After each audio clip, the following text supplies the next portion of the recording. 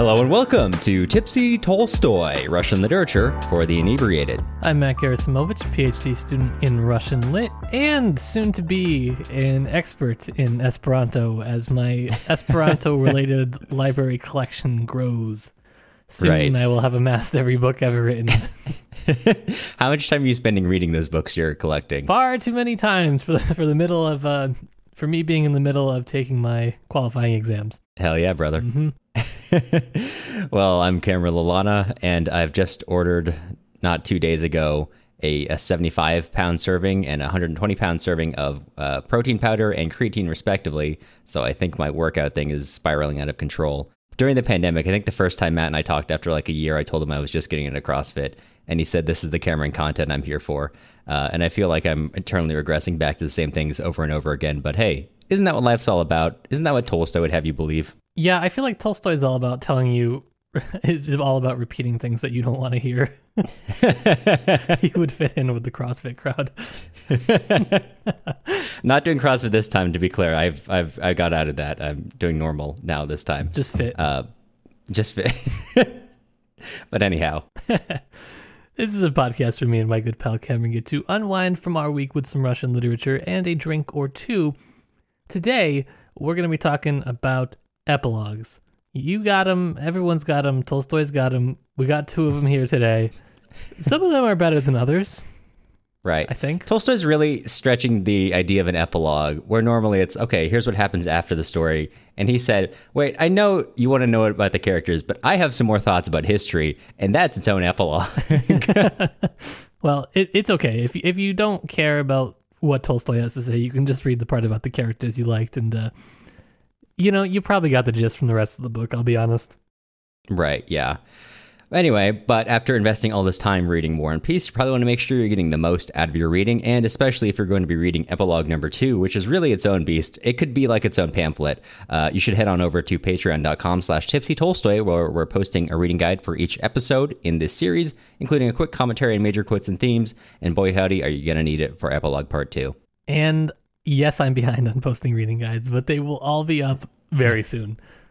As soon as he's finished dying through his comps exam, so I think we can let it slide. Just this once. And hey, speaking of Patreon, we wanted to extend a sincere thank you to our newest patron, Nicholas. Nicholas, thank you for supporting the podcast. If you're not interested in Patreon, but you still want to help us out, you can leave us a nice review on Apple Podcasts or sign up for our email list on our website, tipsytolstoy.com. And Matt, for the first time in a while, we're not recording at, 8 a.m. in the morning, so bring anything to the table to drink? Yes, I am drinking a twisted tea. Very nice. This is actually what the 19th century Russian peasant used to drink, so I just feel like I'm kind of honoring them. Sure, yeah. Drinking this twisted tea in kind of a God-honoring way. You're bringing together tea, very big part of Slavic culture, vodka, another part of Slavic culture, and you're combining them into one product to show your respect. Yeah, sure. What are you drinking? Well, I'm anyone who works with measurements. I don't know if you work in science or maybe you're a baker. I'm gonna need you to stop listening for the next 20 seconds. But I've just made the world's biggest gin and tonic unintentionally. Okay. I did not have any clean measuring instruments on me, so I knew 2 ounces of gin. I'll just grab my scale. I looked at it from the top. I poured 2 ounces. I picked it up and said, that seems like an awful lot of gin. And then it occurred to me that 2 ounces and 2 fluid ounces are not the same thing. Well, they can be, but not necessarily. In this case, they are definitely not. And of course, I had no way to go but just to then add the similar amount of way overdone tonic water. So I have a lot. I've got a lot of gin and tonic here. So we're going to see how this episode goes. I'm surprised that you measure. I feel like measuring for me is done. I'm done with STEM completely. You don't measure your cocktails? Not ones that only have 2 ingredients. Yeah, but you gotta have if I was a consistent gin and tonic drinker, maybe I wouldn't need it. But I'm very inconsistent. I don't drink them very often, so I feel like I know it's a 2-to-1 ratio, but typically, but I feel like I can't eyeball that. I can eyeball a pan. I can eyeball a pot. I cannot eyeball a shaker. Did you shake it? No, no. Sorry, I got to clarify a lot of things I don't do in this episode. I do not shake my gin and tonics. Okay, we'll try to get too much about Cameron. any people who are really into mixology there, you can let your heart rates level out now. Well, okay, so let's talk epilogues. Finally. Yeah. So as epilogue 1, I believe this. I've got 2 sections. I've got notes on chapters and just like big quotes I like. I believe this is the part of epilogue 1, but I did not label it. 7 years had passed. The storm-tossed sea of European history had subsided within its shores and seemed to have become calm. But the mysterious force that moved humanity, mysterious because the laws of their motion are unknown to us, continued to operate. So I'm going to open the epilogues with that because 2 things are happening here. First of all, we're going to cover what carries on with their characters and also a broader discussion of an idea of history that Tolstoy is putting forth to us. And yes, he's been talking about theories of history this whole time, but this time he kind of buttons it up, brings it to a close, if you will, and starts addressing a lot of particulars, because if we know one thing about Tolstoy, it's that he's incredibly pedantic and is probably familiar with the fact that other people would be just as pedantic as him with his ideas, and decided to head that off by countering all the possible arguments he could think of. Yeah, it really makes you think, why did I read like 800 pages of Tolstoy digressions? Right.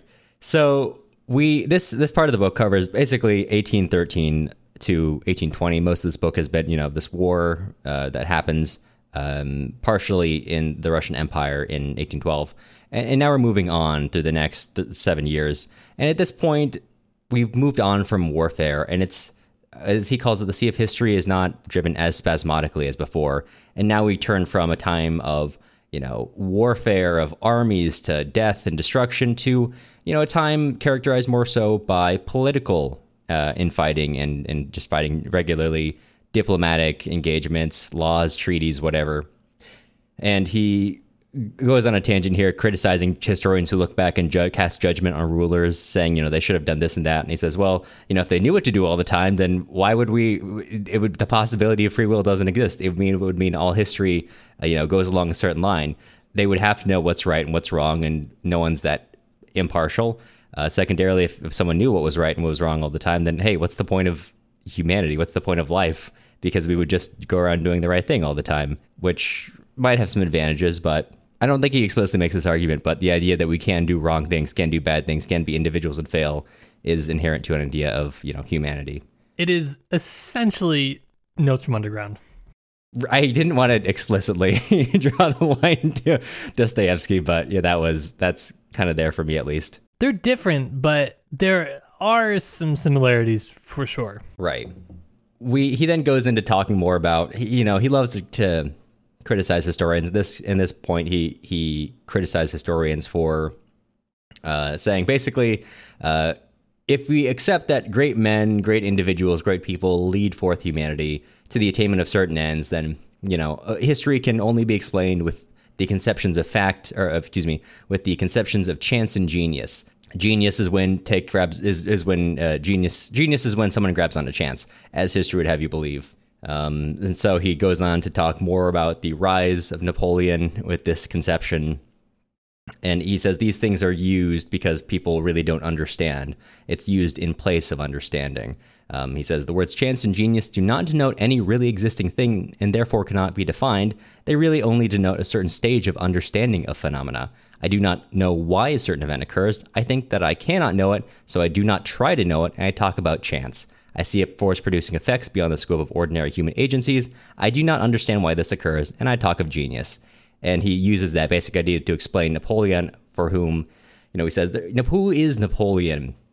Who is this man who had many failings, had many successes, and oftentimes those are brought about not just by him, but by the people around him, by the belief that he should, by virtue of being great, be doing these things, and so they therefore turn their agencies and their belief and their power into supporting him. And then when he was no longer in that position, they turned away from him, and he went from being a great man carrying out a war to a criminal carrying out mass murder. And the only difference between those two things is how the people around him, believed him to be, as he has laid out before. Greatness excuses, as he argues, greatness for many excuses any possible crime and turns it almost into virtue. As he also says here, these men who commit crimes, especially their leader, assure themselves that these crimes are admirable. This is glory. It resembles Caesar and Alexander the Great, and therefore it is good. And it carries on for a while about in Napoleon, Laws of History, and he eventually comes to talking about bees, which sounds weird, but he talks about looking for a meaning of history. I like looking at the purpose of a bee, in that if you ask a layperson, if you ask, I do not remember what the word is for someone who studies bees, someone who's like a scientist, if you ask... Thank you. If you ask like various people who have got different perspectives on it, a chef, whatever, they're going to give you a bunch of different perspectives. And he says, none of these are necessarily wrong, but, none of them are the purpose of a bee. And he says, and so too, looking at humans, the way humans act, the higher human intellect rises in the discovery of these purposes, the more obvious it becomes that the ultimate purpose is beyond our comprehension. So, right, like we at this point in our stage of development of intellect of whatever, from our individual perspectives, cannot really truly understand history itself. And we'll come back to that idea. Because you know nothing and you never get to know anything. Right. Just like the bee buzzing along. So in 1813, this is, so much has happened to the Rostov family that after all this stress, all this pressure, Count Rostov, too, takes ill and dies. Shortly after Natasha marries Pierre. Also, I should have loaded that. Natasha marries Pierre, like not too long after the end of part 4 of book 4. So he holds on just long enough to organize that, and then he dies. And Nikolai comes on quickly after hearing news of his father's death. And as he tries to organize things in his father's wake, his father was solely responsible for all of their finances. He realizes, wow, the old man did not let on how bad our estate is. They are in such deep debt that he has to sell the estate. He's got to take a government job. He sells a lot of stuff. No, not a job. Yeah, I know. The worst thing you could possibly have, a job in Moscow instead of, in a Hussar regiment off in the vaunted plains. And even with all that, he only manages to cover half of their debts. And he's facing prison. So he basically does nothing but staying home, taking care of the small house his mother, the Countess, and Sonia now live in, and otherwise works. And they do their best to basically cover their financial straits, like their dire straits their finances in are from his mother and from the people around them, especially his friends. But everyone has pretty much figured out, they're not doing so hot. And Tolstoy notes that Nikolai, first of all, is acting like a major dick to Sonia. And then secondarily, he almost seems to revel or relish in this gloomy mood that he's perpetually in now, as if it's what allows him to, maintain this position of hardship, relative hardship. Obviously still living in a house, still has food on the table, still has servants, but he could go to jail if he doesn't pay his debts. So could be worse, could be better. In the middle of all this, Marya comes to Moscow at the beginning of winter and decides to go see him, and he completely rebuffs her. He treats her very coldly, and she takes off thinking, whatever, that's my fault. I shouldn't have called them first. I really should have waited. That was kind of improper of me. And later on, a few months down the line, Nikolai goes to see her, and they have this really awkward conversation. Very much these two people who at one point kind of thought, hey, maybe we are in love, maybe we should get married, are now sitting there literally talking about the weather. 4 hours. And before Nikolai gets to leave, Madame Bourrienne, who's still there somehow, takes off, and they finally have a moment of a heart-to-heart. It's a very awkward conversation, but in that very awkwardness, Marya sees the person who she had fallen in love with so long ago, and and seeing that, it's noted that what was remote, this idea of a marriage, of romance, becomes not only not remote, not far away, but possible, inevitable, and very near. And within a few months, they're married. And they move back to the Bald Hills, to the Bolkonsky estate. And Nikolai spends the next 7 years working on their finances, and he manages to not only repair things, but actually turn everything around and start doing quite well. One of his major pleasures in life, oh, baby, you know it, it's farming. Oh, it's farming.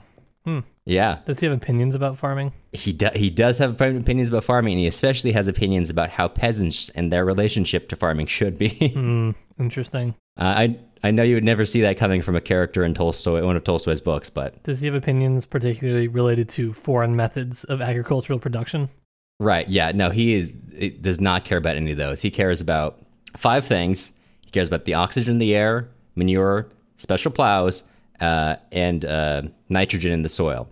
But most importantly, the things to which all those are subordinated to, the peasant. I love how everybody reading this was like, oh, great, I'll finally figure out who got together. And Tolstoy was like, agricultural production, come on. I know this whole time we've been having a will they, won't they with Nikolai and Sonia and the Nikolai and Maria and that whole thing. But I know what we're really waiting for is, when do we get around to who has the first real engagement with farming? I know Pierre tried, but he was bad at it, so it doesn't really count. Yeah, we'll talk about this more later, but I got such a laugh out of it. Right. Yeah, the only thing you need to know about Nikolai is that he's really good at it. He's I want to say manager, because that's kind of what he does. I feel like his role is almost of a manager, but he owns them. He does own these serfs. These are people who he has bought with money, but he does his best to understand them. And by doing so, really manages to work with them rather than command them from above, and they feel that he kind of understands them, and they have a pretty positive relationship overall. He's not an easygoing person. In fact, he can be quite harsh, but I guess the thing the book notes is that he's never harsh and what's the word I'm looking for? Everyone understands when he's being harsh. His rules are consistent. He's not unfair. Right, he's not unfair. Maybe you could accuse him of his rules of being unfair, but his rules are what the rules are. He does not stray from them just because he likes someone. Rules are the rules. Everyone understands what they are, and the peasants seem to, as Tolstoy would have you believe, appreciate that they know basically what their boundaries are, and they have someone who understands them elsewise. Also, Nikolai gives up beating his peasants. You may recognize that as his main method of solving problems in the past. Maria is not a big fan of it, and he, like a recovering alcoholic, occasionally beats them, comes to his wife and says, "Oh, I need to let you know I beat another peasant, but I'm not going to fall off the wagon again." And eventually he stops.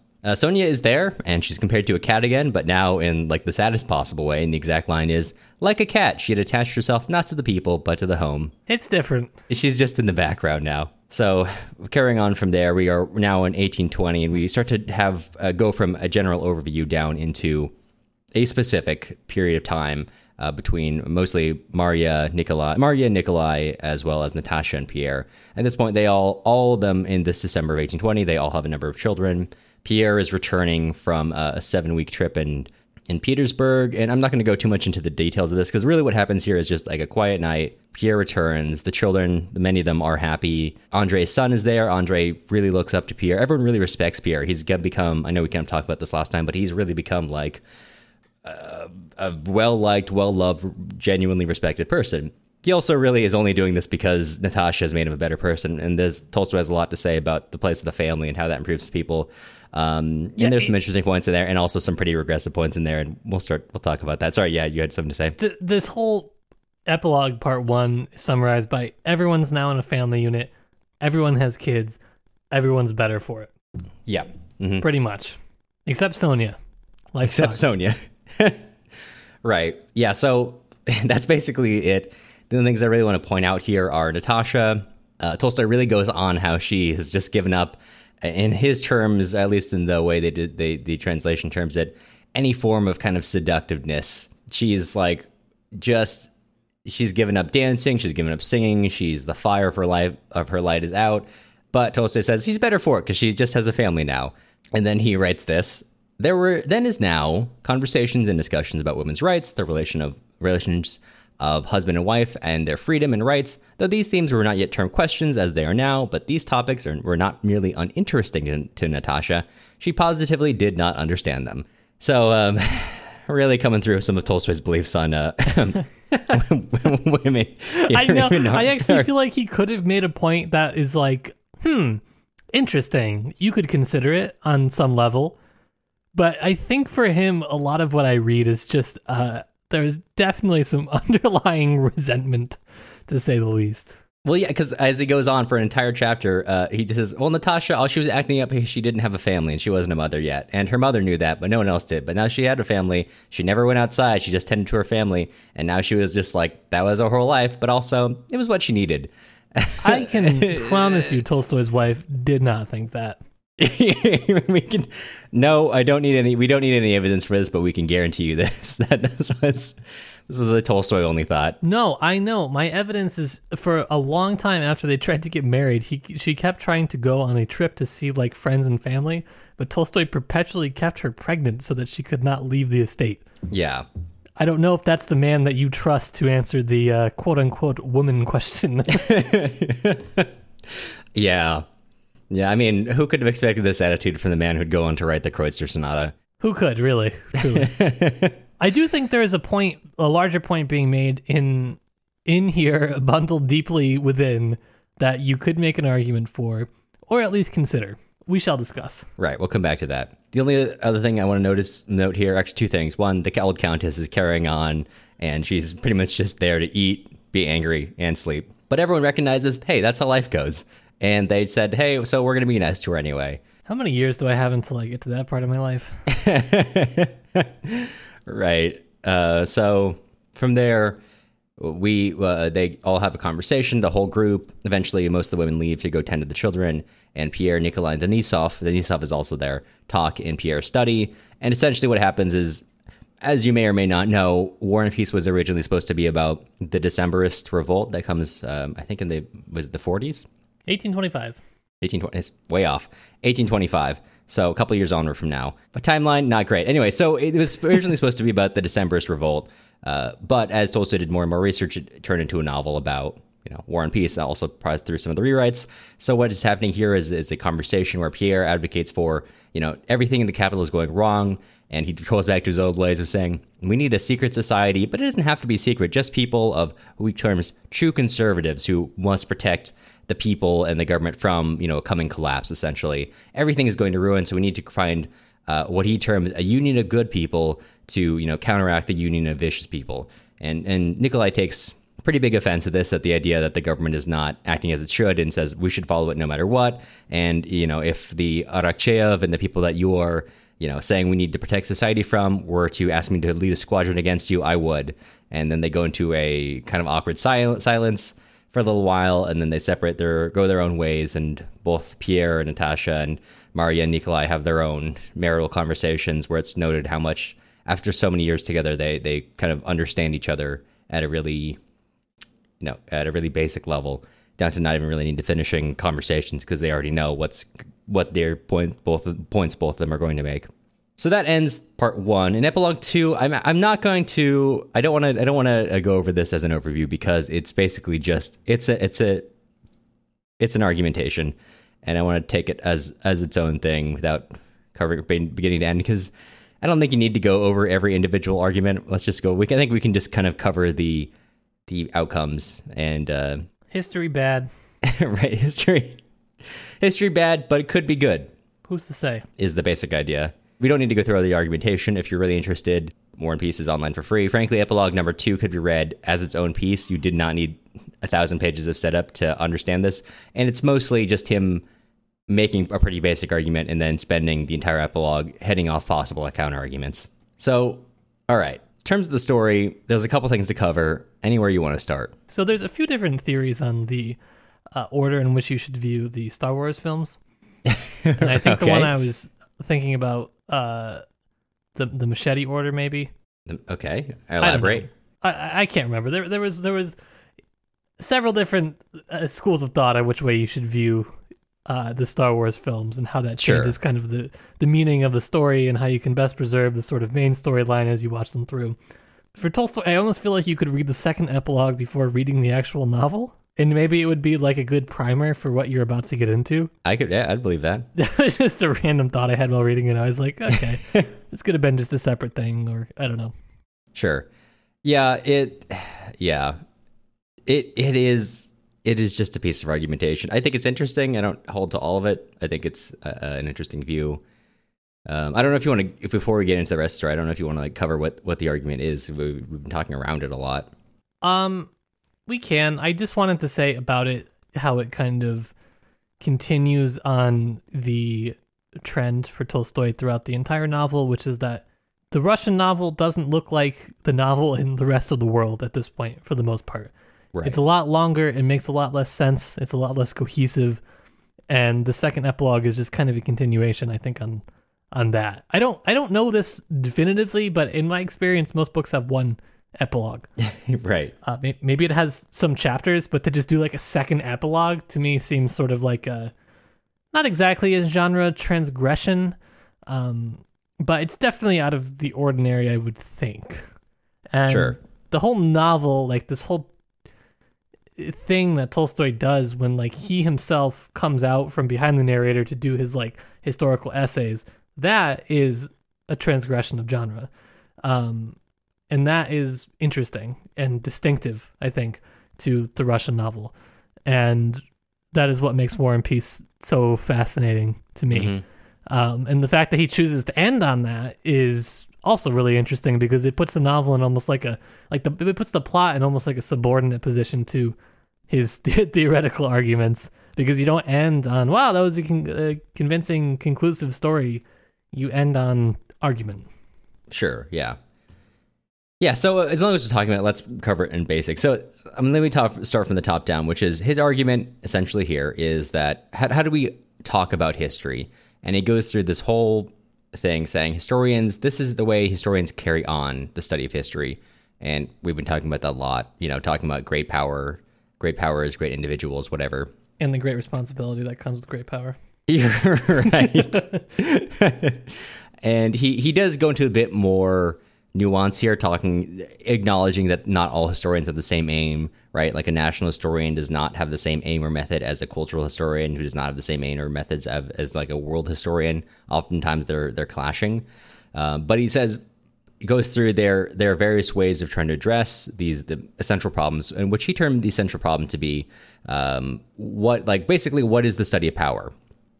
Because to him, right, like no matter how do peoples move, how do people respond to things?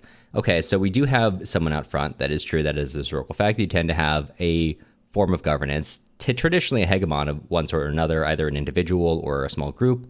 And then, so why do the people follow them? Either it can be the case that people, by some divine authority, like traditional historians would have you believe, prior to modern ones, that like the authority of God or whatever, that people just directly give that to the hegemon. Or it could be an indirect form of people just like kind of trust them for reasons they know, or it could be people trust and follow for reasons they don't know. And he goes through and says why each of these are basically trying to address the problem of power. How does power happen? What power moves individuals into carrying out what historians would traditionally call like this, a phenomenon of history. And he says basically trying to understand power, it's something that we have just up to this point accepted as a feature and has gone unremarked upon, but it's the essential question that we need to solve before we can really move forward with a study of history, which he's not against, just he's against how it's done. And he basically argues that we need to figure out what this power is his essential question. And he says some people might term this free will for individuals, but he says that this problem of free will is expressed at every step of history. And then he starts talking about Copernicus and ideas of gravity, for example. And he says it was not an easy realization for people the whole to come to how the sciences now understand their solar system. So, in this first case of understanding the solar system, it was necessary to renounce the consciousness of an unreal immobility in space, gravity, and to recognize a motion we did not feel. In the present case, being history, it is similarly necessary to renounce a freedom that does not exist, free will, and to recognize a dependence of which we are not conscious. So what he's essentially putting forth is every individual person, despite the fact that we might think we're driven by our own free will, is actually being driven by an unknown force, their relationship to the people around them, to their leaders, to their society, to their laws, whatever it may be. He says, I don't know what that is, but there are forces which relate us to the things, to the society around us, which we don't have a name for yet, although we might call power. And we need to solve that problem before we can really understand how history happens. Which is a good argument. It's fine. I think it's interesting. I think, right, it certainly that as a question that has been addressed many times by philosophers of politics and historians since then, but of the era, and as a general question, and also as a point of, I think he makes a really interesting thing, a really interesting piece of argumentation here, saying, in the past, the historian this believe that there's a direct participation of the deity, whatever that might be, in human affairs. And he says modern history in theory rejects that idea, but in practice just engages in the same thing, switching from, okay, well, that's the will of God, to, well, that was the will of whatever, the genius, the scientist, the leader. And I think it is an interesting idea to put forth how one can reject the language of an idea while still inherently, that idea still being completely prevalent and throughout a society. Yeah, there's also something to the linearity, I think, of history that Tolstoy really takes issue with. I don't know for him if things really move forward or backwards. I think at best what he advocates for is a sort of incremental type of progress. I don't know if he would call it progress, though, because of its sort of political connotations. I think that it more has to do with just like sort of Nikolai's estate as the model, this sort of consensus-based, progress, if you will, or consensus-based change, maybe. And so to study, right, like history as a series of historical events that necessarily denote some sort of progression, that doesn't really work. In fact, he actually, I think, would say explicitly calls out this idea in that he says, historians kind of tend to assume that there's a goal which humanity is moving toward, and it's known to historians. And he says, it is assumed that the goal toward humanity is being led, that the goal which humanity is being led toward is known to historians. To one of them, this goal is the greatness of the Roman, the Spanish, or the French realm. To another, it is liberty, equality, and a certain kind of civilization in a small corner of the world called Europe. And he continually harps on this idea that, in this small corner and just this one place and just this northern part, that has the right, idea, that has the right form of liberty, equality, that has the right civilization, which therefore people are trying to move forward. And he doesn't, I would say, he doesn't directly say that's wrong, but he always uses it in a sort of tone of ridicule. Yeah, I think that this is the sort of point that you were just making, which is that it's not necessarily that the ideas as such are wrong and that he disagrees with them, but he definitely does disagree with the sort of sense that it is inevitable and that we absolutely must, right, just make progress for the sake of it. And this is definitely a common sentiment at the time he's writing. It's been brewing since this war, basically, and it obviously continues and intensifies afterwards. And as a side point, I also want to say he does call it my boy Edward Gibbon, who is a one of his own time's foremost biographers of the Roman Empire, which is fair. But I gotta say, Edward Gibbon wrote some hard lines. His final epilogue or epitaph for the Roman Empire is, I believe there never before has been such a civilization, and I hope for the happiness of mankind that there never is one again. Which, two things. One, incredibly hard epitaph for the Roman Empire. Two, shows that Edward Gibbon had definitely no knowledge of Chinese history, because Chinese history, I think, puts Roman history on scale of epic proportion to shame on almost every front. Mm-hmm. Mm-hmm. And now this is the Edward Gibbon podcast. I'm just saying, just talk to anyone who's I had too many historian friends in college. Anyone who's got a lot to say about Roman history, I don't know. They weren't very compelling. Everyone had a lot to say about Chinese history. They had stories to tell, let me tell you. Anywhomst. So let's talk about some characters. I want to talk about Nikolai because I think he's the most important. Let's talk about Nikolai. Let's talk about our friend Nikolai Levin Konstantin Rostov. Yes. I think in some ways he's the most compelling argument for Tolstoy's theory on a character level. Now, I said just a minute ago, right, that the plot is in a lot of ways subordinate to Tolstoy's argumentation. And I think that a lot of the characters are just kind of playing out what Tolstoy is trying to say. I think he's less convincing in the epilogue than he is in the rest of the novel. However, I do think Nikolai is the sort of poster boy, if you will, even though everybody eventually conforms to sort of Tolstoy's way of life. But Nikolai, if you remember, he was not good at managing his father's estate when he came back from the military, when he knew that they were in severe, severe debt. And he tried to straighten it out, but it went pretty much just as terribly as his father did. Really no success. What did he do? Beat the housekeeper, and basically nothing ended up coming of it. Now I think he has learned, right, how to manage his affairs, which I don't know if this is sort of like the microcosm of the state for Tolstoy or exactly how it works out, but the household life is the most important thing that you can learn how to manage for Tolstoy. And Nikolai is able to do this. And this is a sign, I think, of his personal advancement that's shown in the epilogue, because he goes from about halfway through the book being terrible at doing all this stuff, no better than his father, to actually, right, like paying back the debts and, rebuilding his childhood estate and kind of getting his family together, right, and not just falling into this sort of like, as you see in Anna Karenina, like the complete disintegration of the family through debt, like Stiva. The family still holds some sort of like, almost moral center for him that he is able to, I don't know, advance through, or he's able to kind of progress himself through. And I think that is shown mostly through the agriculture. I really hate to say it. Tolstoy uses agriculture as a really big marker of sort of interpersonal understanding, honestly.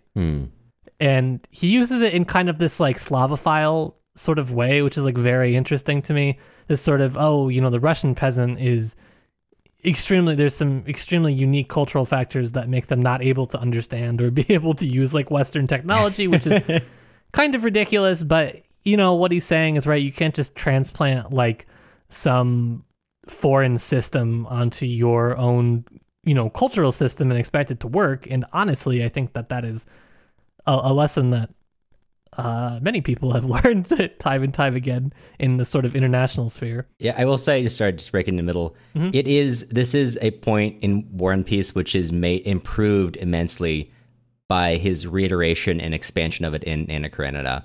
And yes. I'm going into more so, like, it's not that there's an inherent feature, but it's more so about, not giving people technologies that they don't understand, doesn't jive with, like, their culture, rather than, like, introducing things slowly in a way that they understand the importance of it. It's an argument, I think makes more sense in light of Anna Karenina, expanding on it in a much better way.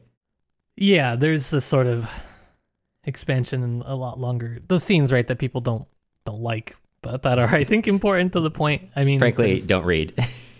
Yeah, quite frankly, people just don't tend to read those parts, but they are really important for this exact reason, which I think this is how Tolstoy marks like almost interpersonal understanding in the epilogue.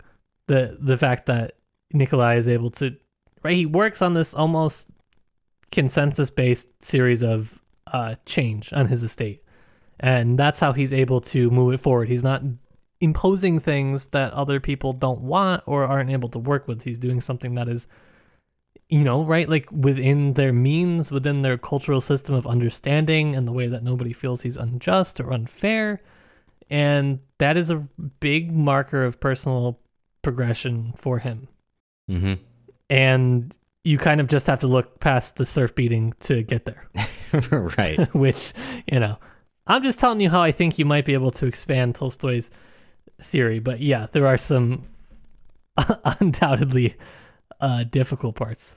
Right, yeah. And I mean, I think that's one of the upsides in reading War and Peace. And I know we've formally talked about how, in a lot of ways, Anna Karenina should be read as two different novels, and a lot of meaning should be found in the interaction between those two separate novels. I think you could almost expand that to, completely unintentionally his part, a dialogue between those two novels of Anna Karenina and also the novel of War and Peace. Not at the very least, because I think you can really see an evolution of ideas of his thinking and what's at the forefront of his mind over the course of the book, and the way in which that argumentation, some of it becomes more developed, like to your point about the place of agriculture and the way that gets developed in Anna Karenina, and also the lines of argumentation which more or less just get dropped. Yeah. Or might get rephrased in a much more subtle way.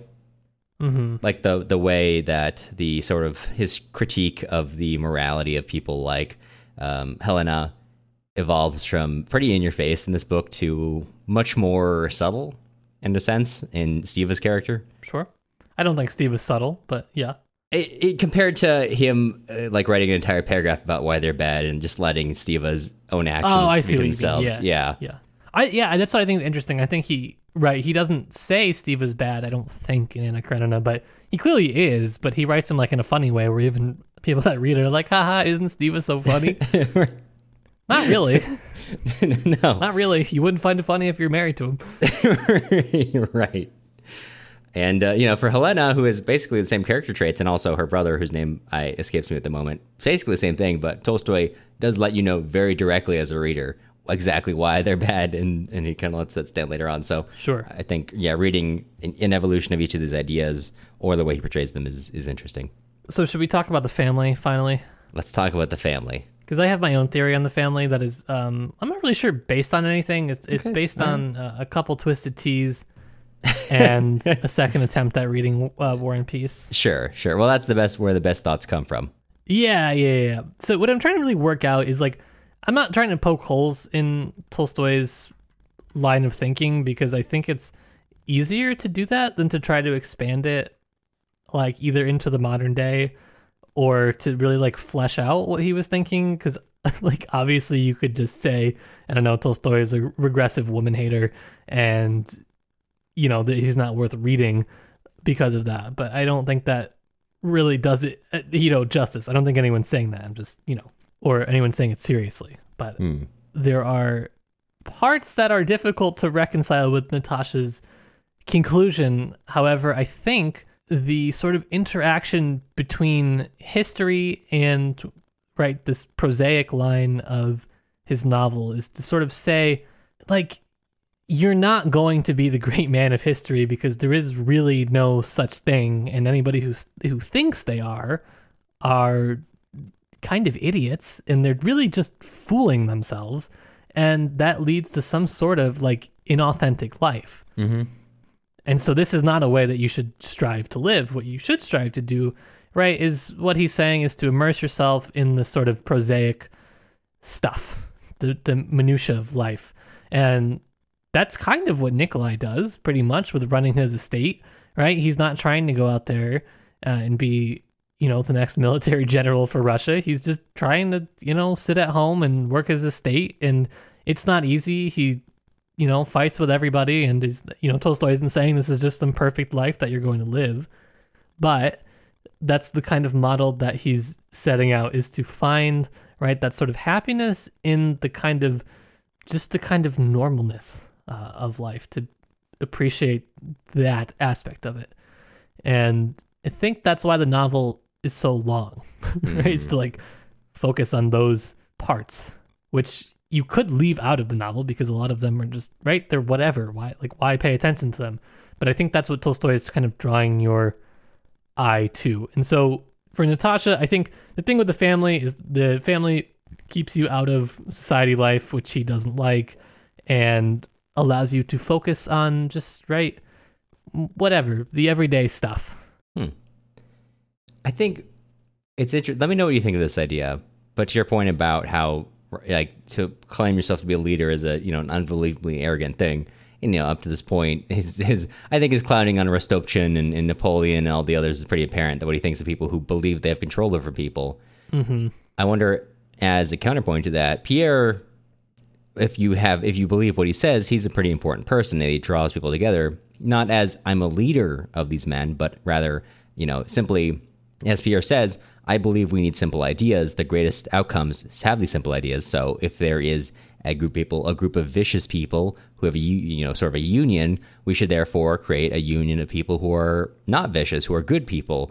And people seem to draw to that idea very simply, not as I am a leader, but simply I am one. I'm drawing people together into their own sort of agreement. And Natasha thinks, this is my husband. He's Pierre. Could he really be this sort of, this so important in this Petersburg life? And I think you could read that cynically. That is a valid interpretation. But I'm almost wondering, to your point about, Tolstoy certainly doesn't take issue with the idea that leadership is possible. I think the example of Nikolai shows that he does to some degree believe that individuals can be leaders and improve those under their purview, but is in this way putting forth an alternative form of understanding that form of leadership, and two different forms. In the case of Nikolai, someone who's very clear in what his outcomes are and how he's going to achieve that, and does that in a specific way, or Pierre, who does that by not high, big aims or mysticism or whatever, but by putting forth simple ideas that are morally consistent with what he believes. Yeah, I guess it's right. It's not that you can't be a leader or anything like that. It's just you can't strive to do it. it has to almost be, it almost has to appear in front of you by circumstance in a lot of ways, which I think is like antithetical to this sort of revolutionary system that's cropping up. Mm-hmm. And it's like, yeah, it's kind of interesting because I do think it does fit in line with, again, some like Slavophile thinking in terms of like not just Slavophiles, but how Russians at this time in general would view like positions of power like the Tsar, which is not like this is our leader that's like pushing us forward, and it's different. It's almost like a burden.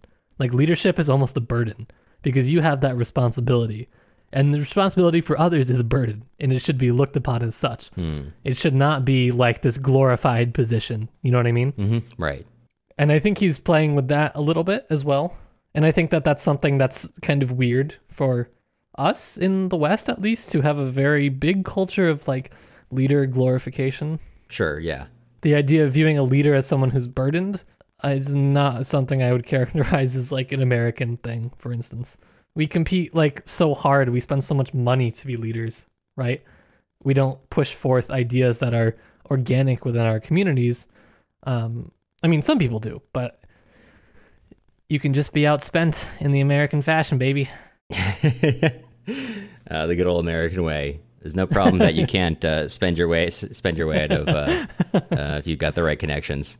Have I talked enough? I don't know. I'm looking through my notes. I feel like we've covered the big points. I just feel like I've gotten, like, I feel like I have a feel for Tolstoy's right, like way of thinking. Like I can like reason my way through situations with it. Yeah. I'm not saying you should adhere to it.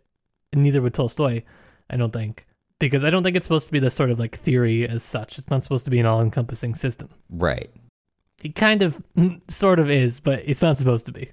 Well, it's interesting. He comes up to just like the barrier. If you step a couple steps further, he could create a theory, but so much of what Tolstoy is all about is kind of avoiding that. And so you see him come up to the edge of so many ideas, in what is to be done on the edge of like, not even Marxist, just like vaguely socialist ideas, which of course, many others take his ideas and then do take that extra step, or, whatever else, like many different features we talked about through War and Peace, through Anna Karenina, through the other stuff covered of his.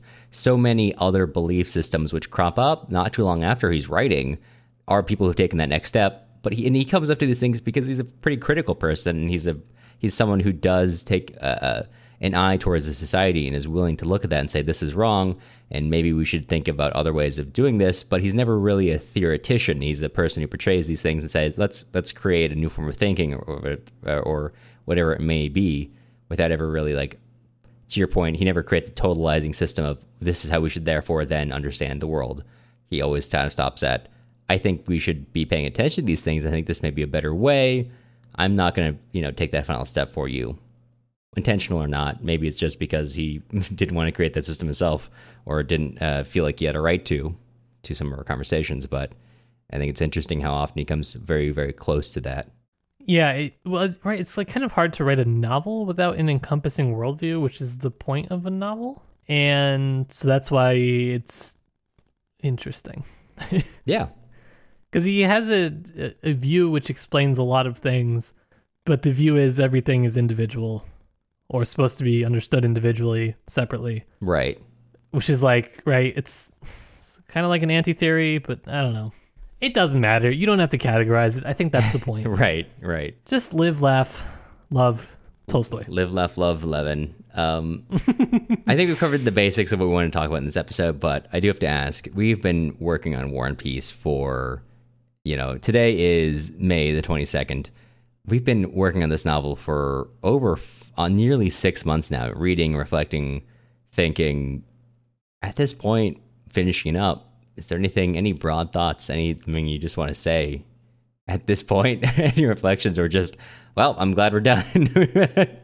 Yep, sure glad to be done. Right. My broad thought is for our listeners, which is just, I hope that the series was interesting. I hope that you learned something that you didn't know. I hope that you understand now how to approach Tolstoy a little bit better, so that when you do your second read, or third read, or fourth read of War and Peace, you continue to find things that you didn't find your first time, because I know I did. Yeah, absolutely. I love that. It's good. What about you? What do you take away from this big thickie? I gotta say, I know talking about his theories of history can be a bit repetitive and can be a bit outdated. Certainly, there are many people who have addressed these same ideas since then, maybe even better than Tolstoy did.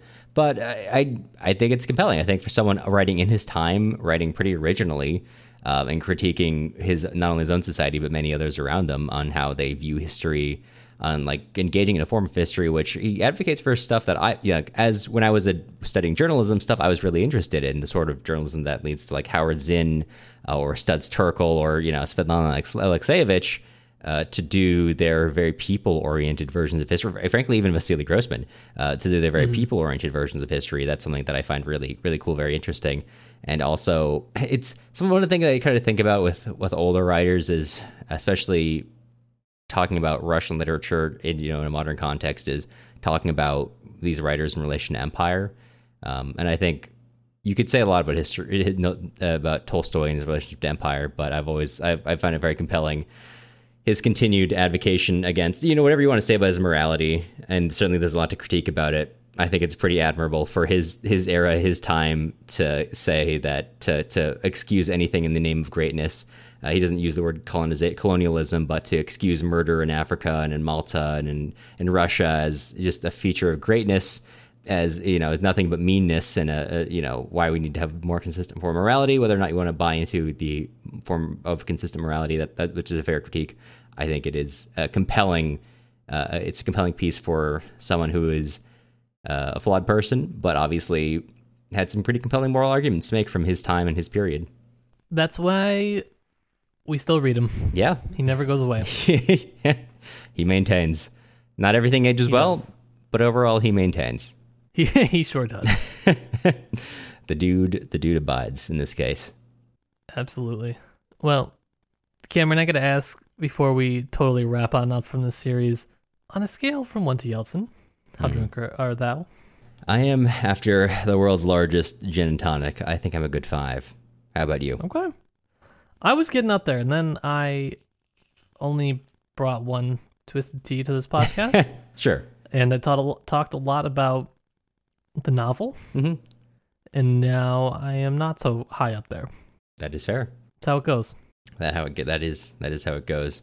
Well, normally I'd ask you, and I know we've foregone this question the last couple of episodes, I'd ask you, what are we reading next episode? But hey, we're actually taking a break in June, and we will not be, well, there will be next episodes, but instead, if I may, Matt, instead of directing to you what we'll be covering in our next episode, let me tell you, look forward to a sort of a wrap-up episode, which will be coming out just a couple days after this podcast comes out, talking about what we'll be covering, what will be happening in June. We're not going away, although we will not necessarily be releasing new content, as well as a bigger announcement for the podcast going forward. Yeah, this is our normal June break. We do a summer break every year because we are very tired from doing the podcast. Right. It is very fun and rewarding. However, I feel like just in order to keep up our schedule and everything, we need prep time to sort of pat ourselves a little bit. We ran out of our cushion this spring, and it didn't feel good. It's been 5 months of great thought, great reading, 5 months of really running down to the wire. We can be honest. Yeah. So we need a little time to get ahead, do some more planning, and also Matt has to finish his comps. So eventually, by the time we come back in person, so to speak, we'll be done with that. But yeah, look out, keep an eye out for that. It's going to be coming out in just a couple days.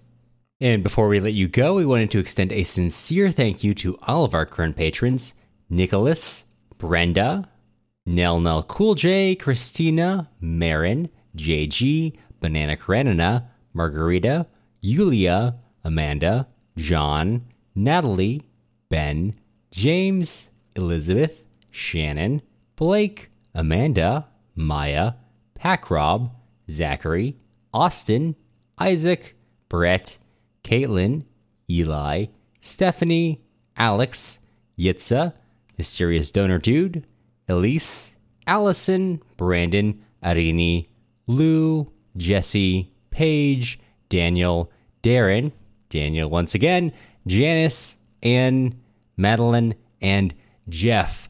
Podcasting isn't free and grad school doesn't pay very well, as Matt will tell you many times over. So if you're interested in joining with our Patreon with our current patrons and to stop us from doing 5 months on a single book once again, also to keep the show running, I guess, take a look at our Patreon at patreon.com/tipsytolstoy.